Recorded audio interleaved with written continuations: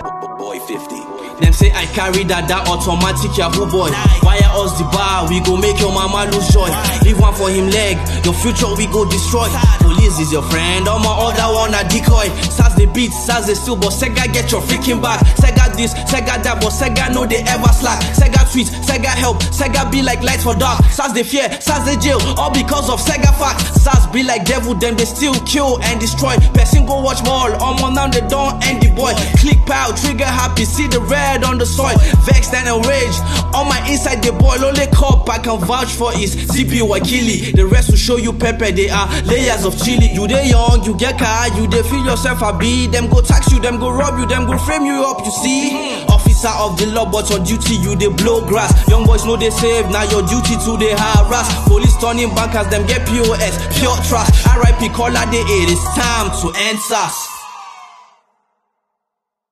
Samantha, thank you. A day after a U.S. Marshal and Clayton County police officer were both indicted with murder in connection to Jamarian Robinson's death, we had the opportunity to speak directly in person with Robinson's mother. And his mother says that she fought 5 years to receive an indictment for her son's death, but tells Joe Hankey this fight is anything but over. Joe?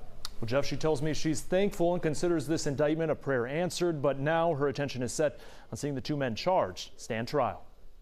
When you hear my voice, you hear the voice of Jamarian Robinson. In downtown Atlanta today, Monteria Robinson says she has spent the past 5 years speaking for her son after he was killed in 2016. Her focus over the past 5 years has been on having details of her son's killing presented to a grand jury. On Monday and Tuesday, the Fulton County District Attorney's Office presented the case, and a grand jury indicted U.S. Marshal Eric Hines, the most serious charge being felony murder. It also indicted and charged Clayton County Police Officer Christopher Hutchins with the same crimes. Jamarian Robinson was killed in August of 2016 when U.S. Marshals attempted to arrest him on warrants out of Gwinnett County in Atlanta. Hutchins was assisting on the task force. Robinson would be shot 59 times, according to the medical examiner's report. Cell phone video from someone nearby captured audio of nearly 3 minutes of gunfire, but no body camera video exists due to federal policies at the time outlawing U.S. Marshals or local police officers assisting them from wearing body cameras.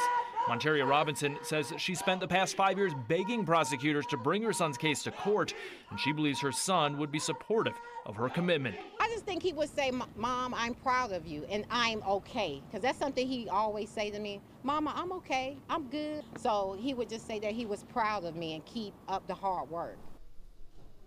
And attempts to reach both Eric Hines and Christopher Hutchins today for any comment on the indictment were unsuccessful. As of this afternoon, court records did not show any arrest warrants being issued yet for either officer. We will update you, though, as this case now moves forward. Jeff? Joe, thank you. Felony charges in cases like these can be rare. We spoke with 11 Alive legal analyst Paige Pate to get his view. It is very unusual in Georgia to see law enforcement officers charged with murder in a case like this. Attorney Pate tells us there are factors at work that might have led to more serious charges. He says District Attorney Fani Willis, who is in charge of the case, is pursuing similar cases aggressively. And he says, based on the indictment, the prosecutor doesn't believe evidence supports the officer's story. The number of shots that were fired by law enforcement seems to be clearly excessive in this situation. And also, given the mental illness, or at least the mental concerns that people had about his health at the time, and apparently that was known by law enforcement and certainly should have been, that can also be an aggravating factor. Another complicating issue in this case, Attorney Pate says, is the lack of body camera video.